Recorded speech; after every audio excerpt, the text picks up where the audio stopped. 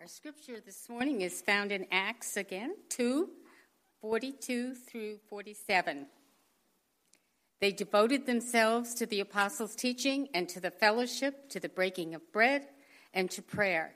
Everyone was filled with awe, and many wonders and miraculous signs were done by the apostles. All the believers were together and had everything in common. Selling their possessions and goods, they gave to one another as it was in need. Every day they continued to meet together in the temple courts. They broke bread in their homes and ate together with glad and sincere hearts, praising God and enjoying the favor of all the people. And the Lord added to their number daily those who were being saved. Thank you, Emily. I first expressed my interest, my special interest, to my wife, or at that time she wasn't my wife. I first expressed my interest in her in the lobby of the Opryland Hotel in Nashville, Tennessee. She had desired to go to Nashville to pursue a music career in the music industry and to get some advice on how to go about that. I had gone to Nashville to bring a girlfriend back, and we both succeeded. She got good advice on how to go into the music industry, and I came back with a girlfriend. So it went really pretty well. While we were there, we had an opportunity to meet up with a friend of mine who had sung with me on a worship team a number of years before. And she was living in Nashville pursuing a career as a singer and a songwriter. And so we went to hear her sing. She was playing at a bar in Nashville. And so after her set, she invited me to come up, and I played a few songs, played a couple love songs and a song about loneliness and singleness, because that was where I'd just come from, right? Was that kind of phase of life. But then at the end, Ruth was her name. She came back up, and she sang with me. We sang a worship song that we had done in Boston, a song called Surely the Lord, and it's based on Psalm. I can't even remember now which psalm it's based on, but the psalm says, the chorus of the song says, "Surely the Lord is my salvation. Surely the Lord is my salvation. He is my strength. He is my song." Something like "Call on His great name." I actually wrote the song, but I can't even remember how it goes. Surely the Lord is my salvation. He is my strength. He is my song. Whatever. It was a worship song about praising God and acknowledging our need for Him. And we're singing this worship song, and it was interesting to see how people in the bar responded. A number of them stopped what they were doing, whether it was hitting on the girl next to them, or they stopped, put down their fourth or fifth beer or whatever it was that they were doing, and they turned and they just listened. And a number of them, you could see this look. There was a perplexing look on their face, but for some of them, I saw this calm coming over their faces. And I had an opportunity to talk with a number of them after them. They're like, "Yeah, I love going to church. I love church." It was really interesting getting into this conversation. But while we were singing a song, for a moment, it was almost as if that bar had become a church. Today we are continuing in our series on the book of Acts called Living as Missionaries. And the central thesis of this whole series is that being a missionary is not a special breed of Christian. It's not for the super Christians or something like that. I think a lot of you, maybe you're like my mom. My mom, I think she always would have wanted to be a missionary, but she always thought that meant that she would have to go and live somewhere where the bugs were really big and it was 103 degrees all the time. And she just wasn't cut out for that. Now, this is sort of our perception that to be a missionary, you've got to go to some wild, exotic place. But what we want to see here is that that's really not necessary, that God is calling each and every one of us to live as missionaries right where we are. I mean, honestly, coming from Wyoming, New Jersey is pretty exotic, so I kind of feel like I've made that big exotic leap. But we're all called, no matter where we are, no matter where we live, God calls us to live as missionaries right where we are. And so the question, which I think this passage answers for us this morning, is the question of what is the greatest tool in our missionary belt? What is the greatest tool that we have in terms of our ability to engage those around us and to draw them into the truth of the gospel. What is the greatest missionary tool in our belt? And I think we could say a lot. There could be a lot of different things. We might say, well, it's the power of our rhetoric. It's the power of our rhetoric. It's the power of our ability to explain the gospel, right? It's the power of our ability to defend the gospel and to explain it in different contexts. And we've been talking about the importance of that. We see throughout the book of Acts that this is what's going on. Peter and Paul, that they are explaining the gospel in different contexts and in different ways, and they're defending the gospel in different ways. And so we might think, yeah, that's it. It's the power of our rhetoric. It's our ability to explain the gospel and to defend it. I think that's a part of it, but I think this passage presses us to think that it's deeper than that. It's deeper and bigger than that. Right? We might say that maybe the greatest tool in our missionary belt is the power of our marketing. Right? It's the power of our marketing. It's how well can we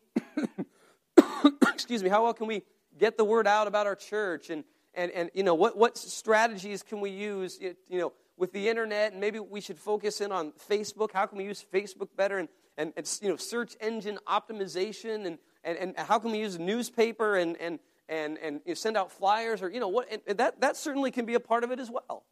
That can be a part of it as well. But I think this passage encourages us to see it's bigger. It's bigger than that. It's deeper than that. Maybe it's the power. Greatest tool in our missionary belt is the power of our political power, right? Our ability to influence the laws that are passed and to influence them in ways that reflect biblical principles. And I think that's good too. That reflects a holistic understanding of what the gospel is all about. But I think this passage sort of presses a little bit deeper, because there's problems with all of those different aspects or different ways in which we can approach it. We have to be careful of. If we focus just on the power of our rhetoric, sometimes we can come across as if we know all the answers. Like we get to understand the Bible and the gospel so well that, man, any question you got, you just come to me on the Bible answer, man. I got it. And I think that actually sometimes, a lot of us are afraid of sharing our faith because we're afraid we won't have the answers. But sometimes I think we can have the opposite problem, that if we sound like we have too many answers, people get very suspicious of that. It can kind of come across as an overconfidence. So we got to be careful of that if we emphasize too much the power of our rhetoric. What about the power of our marketing? Well, again, I think that can be used, right? God can use anything, and those are important ways of letting people know about what's going on, and there are appropriate ways to do that. But we also have to be careful. We have to be careful that because if we don't approach it in the right way, I think that for some people it can seem like we're just kind of selling something like anybody else would be selling something. And so then before you know it, a Good Friday service doesn't seem a whole lot different than a Black Friday sale. So we got to be careful about how we do that and we approach that. So there's dangers there. There's danger. We can use it, but there's dangers there as well. And then the power of our politics, our political power. Well, again, there's an appropriate place for that, but I think we can also learn a lesson from ancient Israel, and that is that it doesn't really matter if you write the laws on stone tablets if they're not being written on people's hearts.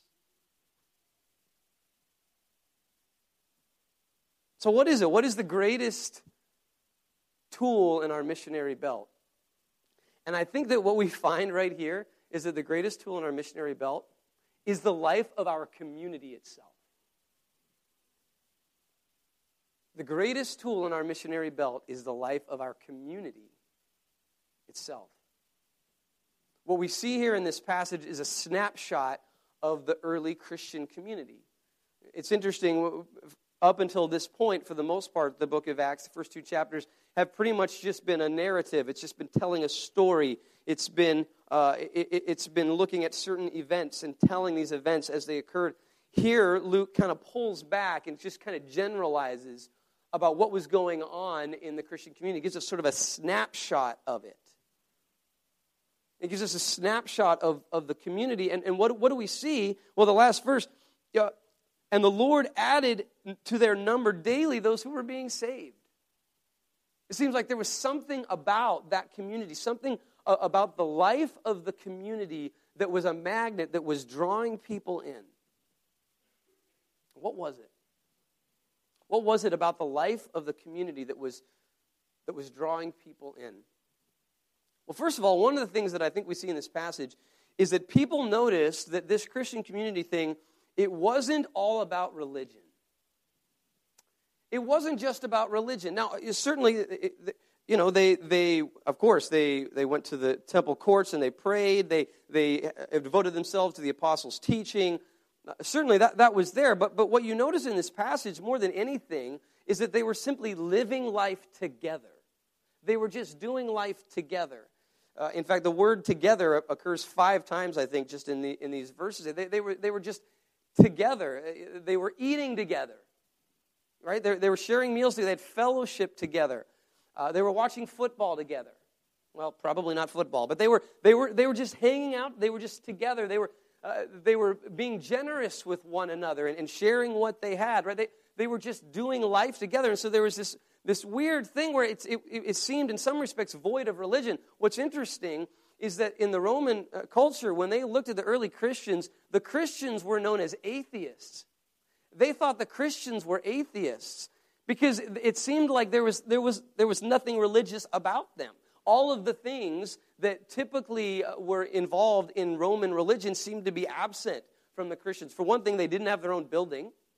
They didn't have a building. They'd go to the temple courts, but they didn't have their own. They didn't have their own building. They didn't have priests.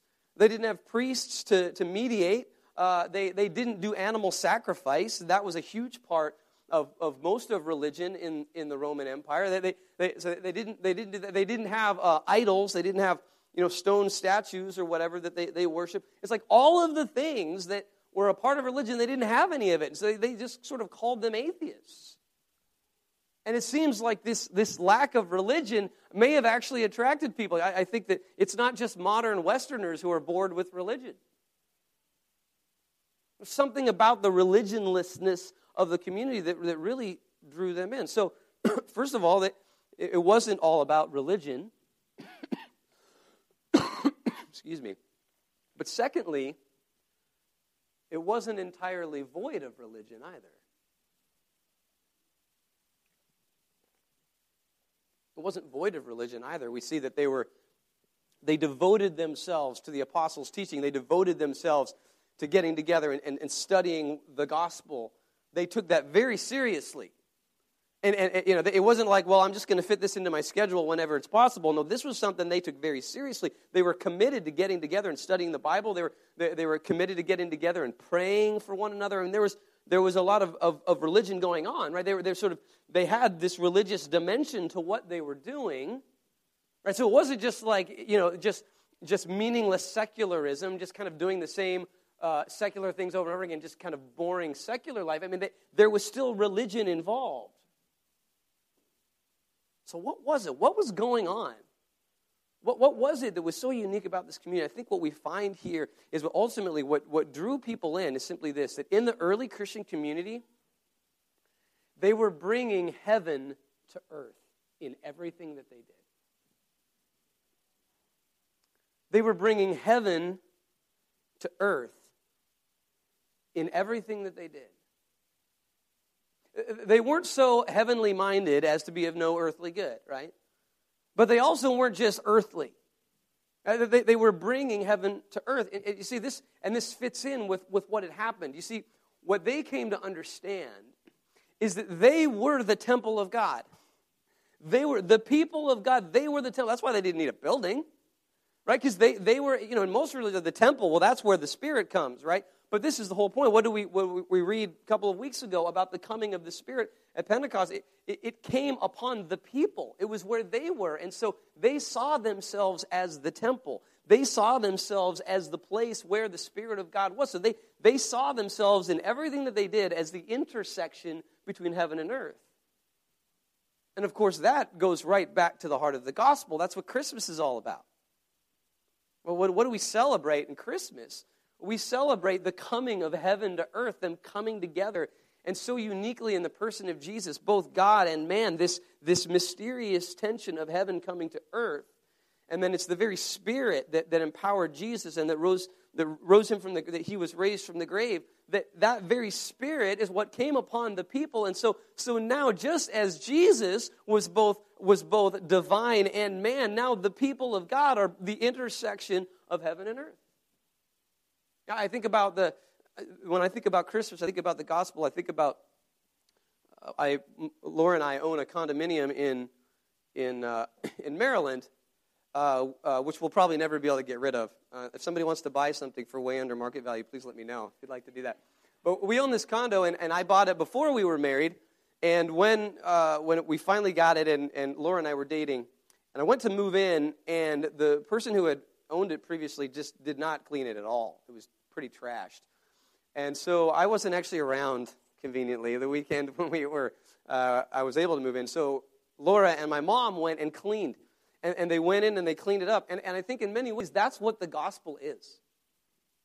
That Jesus came and he moved into this earth, this messy world. He moved into the mess of your life and the mess of my life, and he came to clean it up and to just live there. He brought heaven to earth. And so the early Christians, again, what did they saw themselves as the very place where heaven and earth intersect. Another way of saying that is they saw that in everything that they were doing, they were consecrating the secular. They were consecrating the secular. They would consecrate the secular. To consecrate something means to set it aside as holy or to make it holy.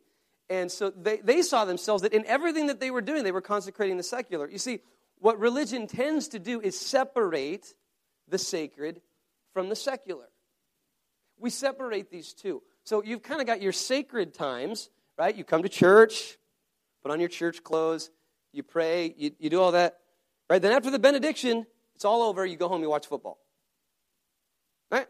Sacred and secular. But what we see going on in the early church is that they were bringing these together and they were consecrating the secular. You see, we can have, I think, three approaches to the world. There are three approaches that we can have. We can abstain from the world, we can desecrate the world, and we can consecrate the world.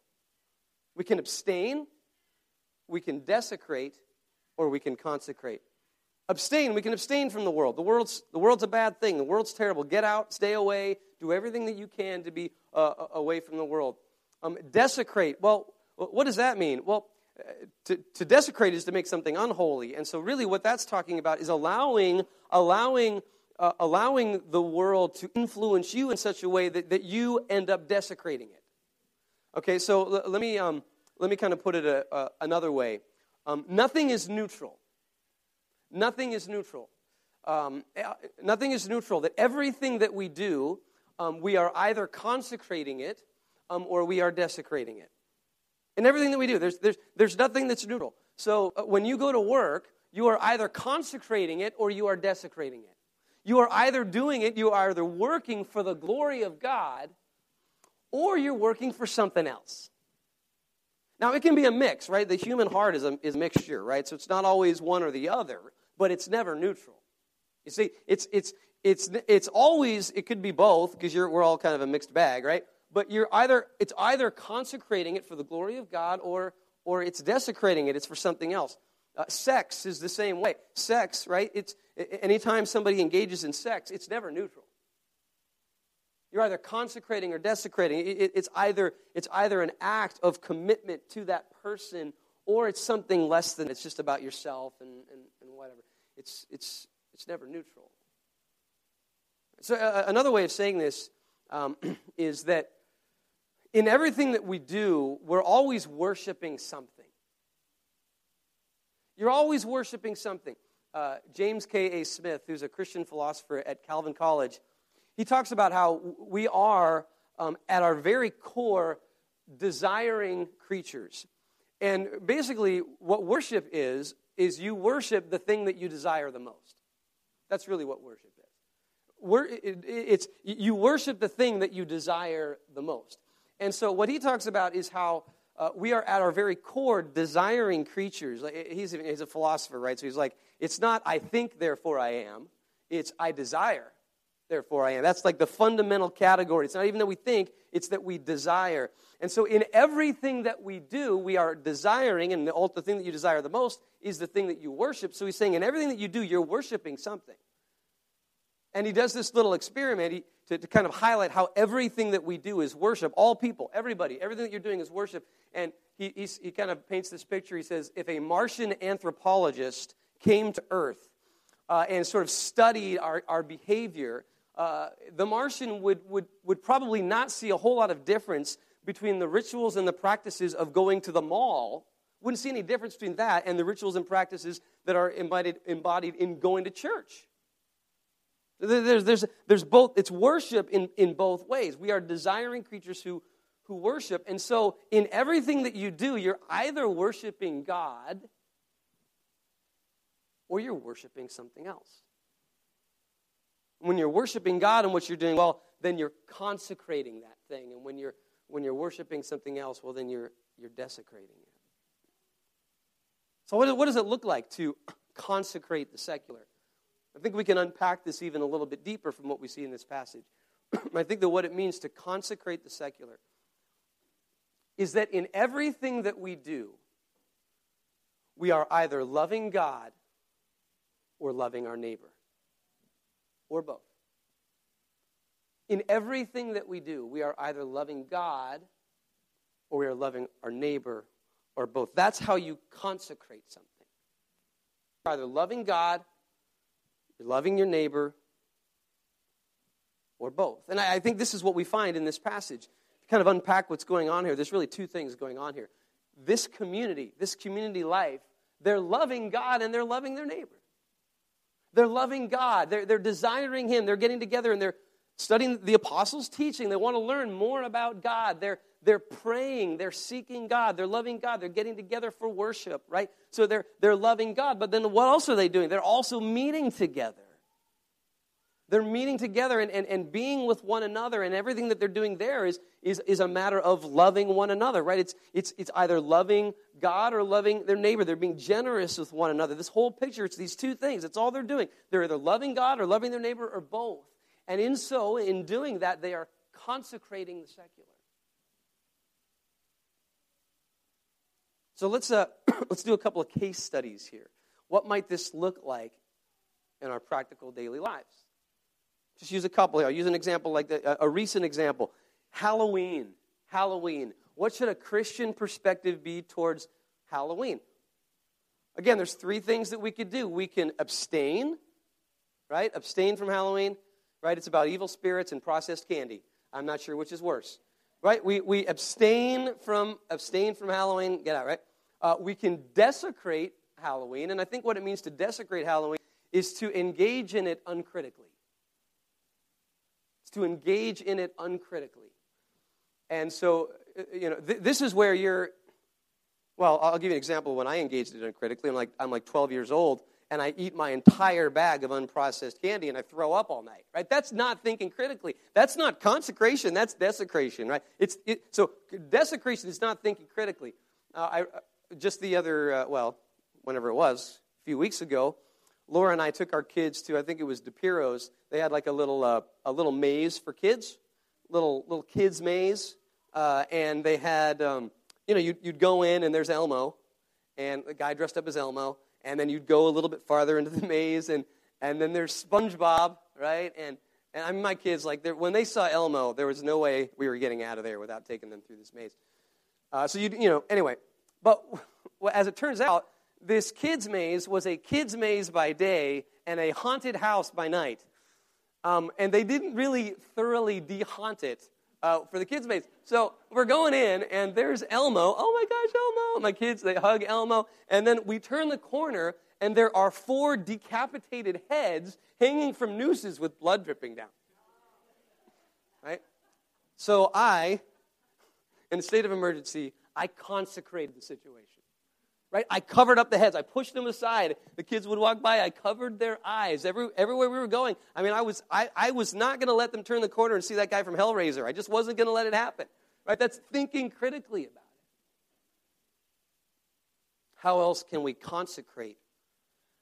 How else can we consecrate something like Halloween? Well, Carol Thies and my wife were setting up a display in the lobby advertising Trunk or Treat. And it was a Halloween, they had a little spooky Halloween tree. And they asked me, they said, what can we put on it? Can we put spiders and witches? Can we put those on there? And I said, yeah, we can do that, but let's put verses of Scripture in the tree as well that talk about Jesus driving out evil spirits. Let's put verses up there that talk about how Jesus has complete victory over the powers of darkness. You see, that's consecrating the secular. That's taking that holiday and saying, hey, we can celebrate this, and what we can celebrate is that God has complete victory over spiders. I need to hear that one. Complete victory over spiders, over the powers of darkness. That's loving God. See, we're loving God. That's actually devoting ourselves to the apostles' teaching, but doing it in the everyday stuff of life. How else? How else can we consecrate something like Halloween? Well, that's what Trunk or Treat was all about. Trunk or Treat was all about consecrating that event. What do? We used it as a way to love our neighbors by welcoming others in and saying, hey, come, we want to just bless our community. Right? And in doing that, you see, we're consecrating the secular. This is what the early Christian community did. They saw themselves as being the intersection between heaven and earth. They saw themselves as in everything that they do, they would consecrate the secular. That's Halloween. Okay, well, what about, let's just take a look at the breaking of bread, or just the concept of, here's what I'm getting at here. We notice here in verse 42, they devoted themselves to the apostles' teaching and to the fellowship and to the breaking of bread.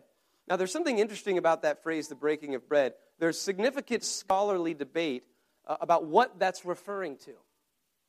Is it referring to just, getting together and having a meal, or is it referring to the Lord's Supper, to communion?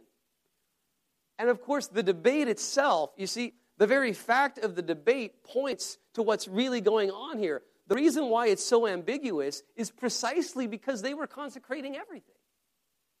You see, and actually it comes in the 2nd century, this phrase, breaking of the bread, became a technical term for communion. But it's kind of unclear in the 1st century what it really meant. Most scholars think that it really isn't talking about that. Of course, we do discover in the New Testament they did set aside a specific day and a specific meal that was for communion, the Lord's Supper. But it was.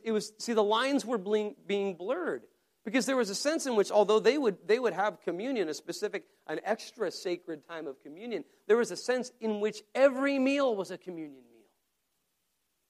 Every meal was a time to remember what God had done.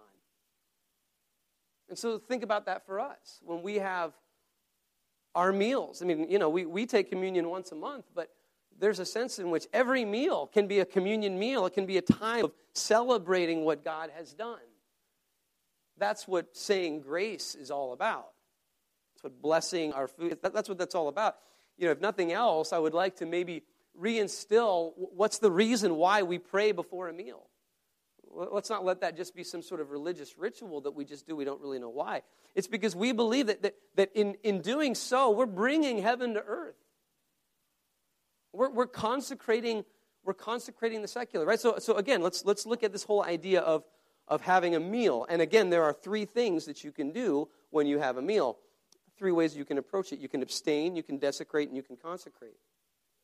You can abstain, right? And this is where you say, things like alcohol is evil, non-organic is evil, whatever. Right? All of these things are evil. Maybe you should just go, live on a mountaintop and just drink water or something like that, right? Because it's evil. Stay away from it. Abstain from it, right? Or we can desecrate it. We can desecrate it, and there it's to think uncritically about how we approach something like eating. And then we're not thinking critically about how much we're drinking or how much we're eating, or we're not thinking critically about the health effects that something might have on us.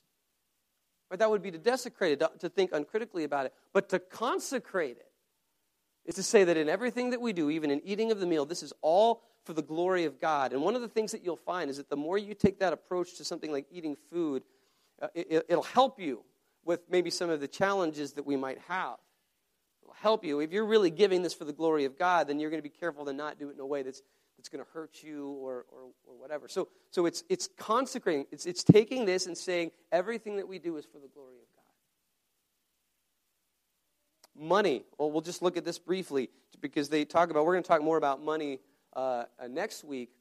But what's our approach to money? Well, you can abstain from it. You can be like, wow, money's evil. If you get a bonus check, don't tell anybody because you really shouldn't make a lot of money. Right? Money's evil, right? Or you can desecrate it. You can think uncritically about it. You can just use it for yourself and for your own purposes. Right? Or you can consecrate it. You can consecrate your use of money and realize, well, what does it mean to consecrate that? Well, it's saying, this isn't even mine to begin with. I'm just a steward of this. And that means I'm going to share it. I'm going to share it with others. Right? That's consecrating what's holy in all of these things, right? So there's loving God and loving our neighbors. Going back to sharing a meal. I've already said you can consecrate that by, again, praying and thanking God for what you have. But you can also consecrate it how else? It's not just loving God, it's also loving your neighbor. So now you can use a meal to welcome other people in. Invite people over to your house. Invite them over to share a meal. Just doing that is consecrating the secular. It's taking just some regular, mundane thing and making it holy by loving your neighbor, loving your God, and loving your neighbor. And it seems like this is what was so attractive. This is what drew people in. It was the life of the community that in everything that they were doing, they were loving God and they were loving their neighbor. So I want to challenge us as a church, as individuals, and even with our community groups. What are some practical ways in which we can consecrate the secular? What are some things that you can do? What are ways in which you can, I'll tell you one way in which we can consecrate the secular, right? Our tendency is to separate the sacred from the secular. This is just one way, and I want to be careful. This is the whole point where I want to give you the principles and then let you apply them. Because if I give them to you, then we can form a new sort of legalism, right? This is the danger here. Now I'm going to apply it practically, and then you're like, oh gosh, I have to do that or I'm not a good Christian. That's not the point. You figure out how God is leading you. But here's what I'm getting at. We separate the sacred from the secular. Here's one way in which we could merge those. We could merge those and you could consecrate the secular. Is after church, right, go home and talk about the sermon with your family. Again, what do we usually do? We go to church, we worship God, thank you, we learn, and then we go home and then that's it, we're done, right? Then we just watch TV or whatever we do. What if you went home and talked about it with your family? Maybe you talked about it while you're watching football. So you're bringing these things together. Again, I'm not trying to make a new law. There's all kinds of ways in which we can integrate these things. So I want to encourage you to think about that. What are ways in which you can consecrate the secular in your own life? What are ways in which you can use the things that you do to love God and to love your neighbor? Again, maybe it's inviting people to come join you in the things that you're doing. Inviting them to go on a hike with you. Inviting them to watch football with you. Maybe it's praying when you go hiking. You don't just have to pray before meals. You can pray before anything. You can pray in the middle of meals. You can pray at the end of meals, right? Let's not get legalistic about how it's supposed to be done.